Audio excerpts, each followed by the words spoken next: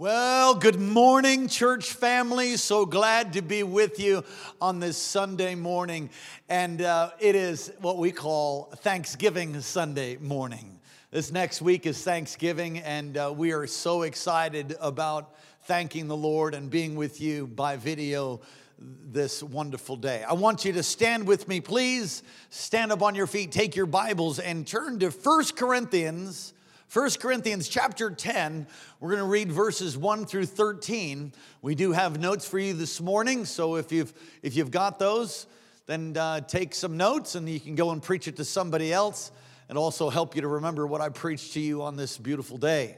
God is good. 1 Corinthians chapter 10, verse 1 through 13. Again, if you just stand up, if you're able to stand up, if you're not able to, just stand up on the inside. Reading from the New King James today, verse 1.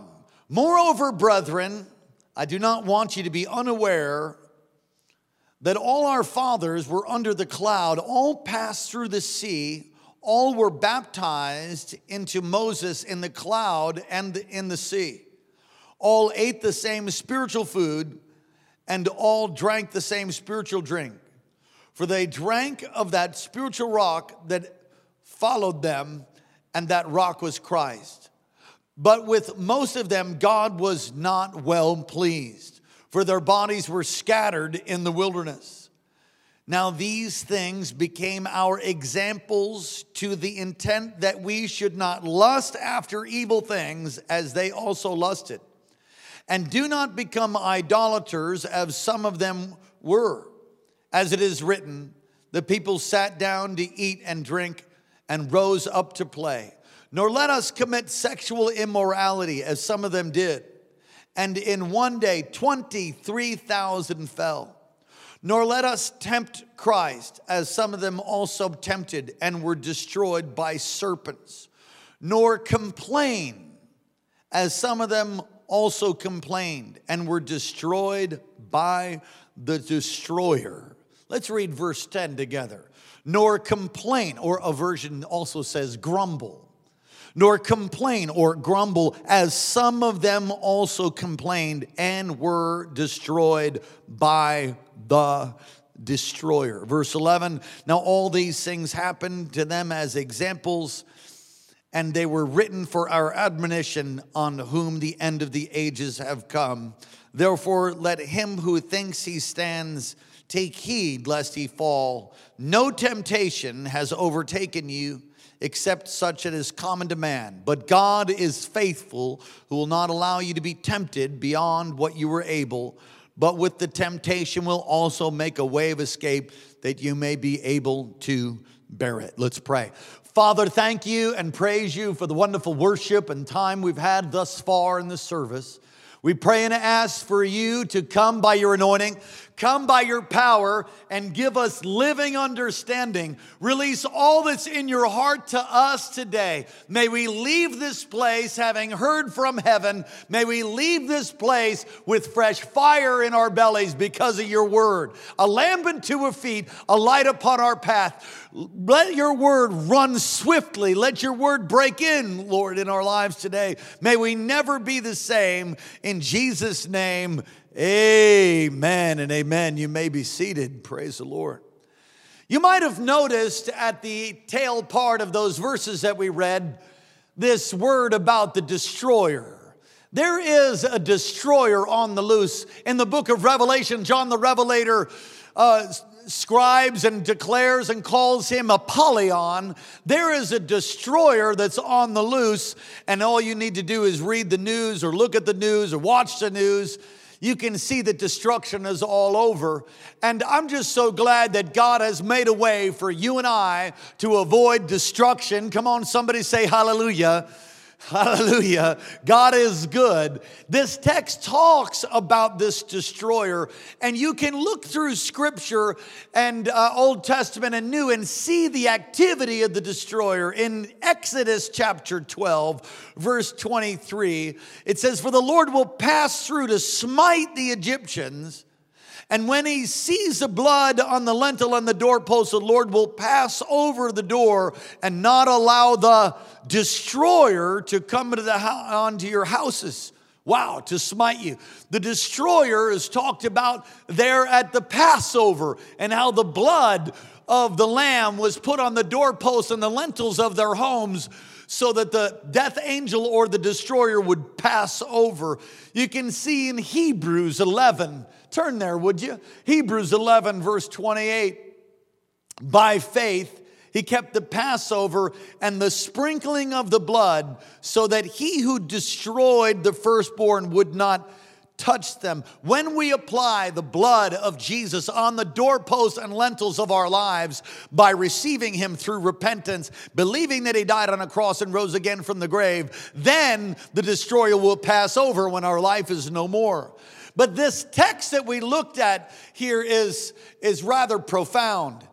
The Apostle Paul, writing to the church in Corinth, he sends two different letters. The first one is 1 Corinthians. Guess what the second one is called? 2 Corinthians. So 1 Corinthians here, Paul's concern for the church in Corinth is that they were so filled with pride.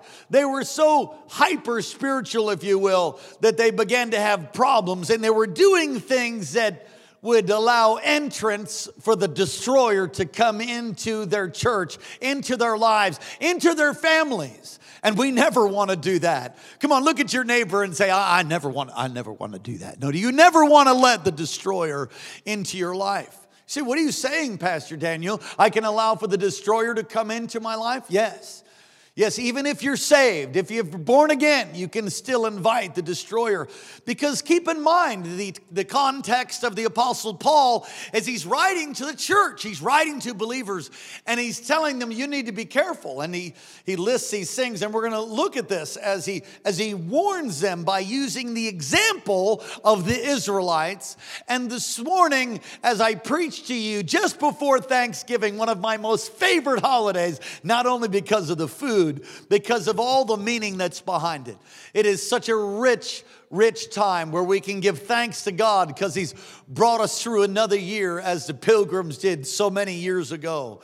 And so the Apostle Paul writes the example of the Israelites, what they had and what they had not had and what they did not have. They just failed in seeing the goodness of the Lord, and they began to grumble, and they released a destroying angel upon their lives. The problem was they allowed evil there in Corinth to enter their lives, and the Apostle Paul talks about that. He talks about idolatry. You don't want to allow idols into your life. He talks about sexual immorality, and which really is a form of idolatry, I believe, and a big one in America, a big one all around the world. And they tested the Lord. They presumed on him. He talks about that and relating it to the Israelites there and now the church in Corinth. And verse 10, which just absolutely gets me, grumbling. Verse 10, complaining. It says, don't allow anyone to complain and release a destroyer upon their lives. I think we should probably repent. I think I might have complained at some point over the past week. Come on, repent for being a complainer. If you complained, if you grumbled, repent, because we need to close the door to the destroyer. That's what he's saying. He's saying that complaining and grumbling releases demonic activity in the life of the believer, in the life of the unbeliever. Grumbling basically ruins our covenant relationships. We say, oh, snap. Yeah, because we've grumbled. We have a tendency to grumble. We have a tendency to complain. And we're surrounded by it. It's all over media. People arguing, people complaining, strife everywhere. Come on, did you argue or complain this week? Maybe you argue and complained in your family. In my family years ago, we used to just seem to have a fight. Isn't that right, Pastor Karen? Seem to have a fight just about every single Sunday morning. Yeah, don't shout me down. Some of you know what I'm talking about. It just seems like the enemy would hit us right before it's time to go to church.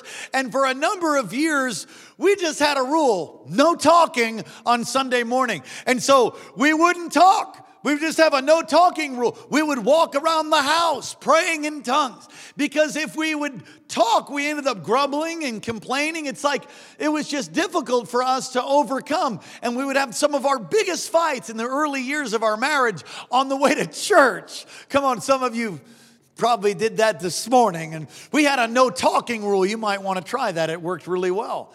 Well, now it's just all roses for us, of course. No, sometimes we get to complaining and grumbling. But when you do that, and when you yield to it, it ruins your covenant relationship with God. And not only with God, it'll ruin your relationship with other people. I mean, don't shout me down. Come on and wave your hands wildly. How many of you like spending time or hanging out with somebody who's complaining, grumbling, sniffling? No, nobody does. Nobody likes spending, and the Lord doesn't like spending time with grumblers either. You know, He likes spending time with people that give thanks. Come on, someone just give thanks to the Lord. Come on, in the house of God, lift your hands and give thanks to God. Thank you, Jesus. Lord, we're so grateful for what you've done. You're wonderful. You're glorious. You're awesome. You're mighty. There's none like you, Lord. There's none like you. Grumbling ruins our covenant relationships. And the two main ones are, it'll ruin your relationship with God. Our grumbling changes His authority and purposes for our life. What do you mean by that? When you grumble, you're basically saying that God hasn't done it right. He didn't give you what you deserved. He didn't give you what you were expecting or even hoping for. Come on, trust God. Trust His timing. When you grumble and complain, it's like saying to the clay, saying to the potter, what are you making me into? Come on. God's on the throne. Trust Him. Trust His timing. Trust His leadership. Trusting God's leadership is key to your development. It's key to your growth. It's key to being happy in Christ, to being joy-filled, is trusting that He's working everything out after the counsel of His will. Don't grumble because it'll affect your relationship with Him. There's nothing wrong with being upset about things and telling the Lord about it. I don't think we should be fake, but you shouldn't go around grumbling. Resolve it. Bring it to Him. Talk to Him. Receive His comfort and get back into a place of gratitude. Get back into a place of thanksgiving. Our grumbling against godly appointed leadership keeps us from receiving from them. I've had a time in my life years ago when I was assigned to something. I'll tell you the story. I've told it before. I was selected by Dr. Morocco and the leadership, Pastor Michael Gannon at the time, over our youth leaders, over our youth group there in Maui to fill in for him. He was going to be transferred to Lanai, and I was one of the leaders in the church helping in the youth. And so I began to preach. To me, in my mind, which might be kind of like a fishing story. It's probably bigger in my mind than it actually was, but the youth group began to grow. I saw people began to get saved. I think I preached 3 times. It felt like we were having revival. I mean, it seemed like thousands were coming. It was probably only a handful. But shortly thereafter, I was replaced by Pastor Steve. And Pastor Steve was called on by Dr. Morocco, having just returned from being in the lower 48, moved back to Hawaii. He became the next youth pastor. And I went from being the guy who was preaching, praying, and prophesying to taking names in the back of the youth group. And I was so upset. I went from having the fire and the oil to being, somebody that just took the names, which is a crucial part. But the Lord was testing my heart. The Lord was testing me. And I began to grumble and complain. And it was like the anointing just began to lift off of me. I wasn't all happy about Dr. Morocco's decision to put Pastor Steve. I thought in my mind I should be the next youth guy. I don't know. When I was full of myself, I needed more training. And so do you. Come on, I began to grumble a little bit and complain, and it was like the anointing, the empowerment, the enablement of the Holy Spirit began to just lift off of me, and I remember it so well. It was such a painful time in my life, and the Lord helped me. The Lord really did. He said, I've placed you here. I've placed you under this leadership. I've anointed you to preach.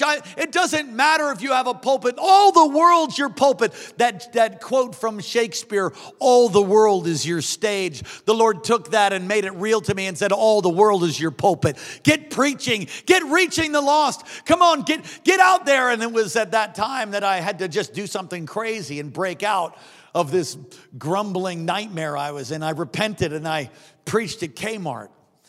And it was glorious. I'm not sure anybody got saved, but I got set free. Come on, God is good. But if you complain, it'll hurt your relationship with God. It'll hurt your relationship with godly appointed leadership. And it'll keep you from receiving from them. I remember at that time, I couldn't hardly hear anything from Dr. Morocco.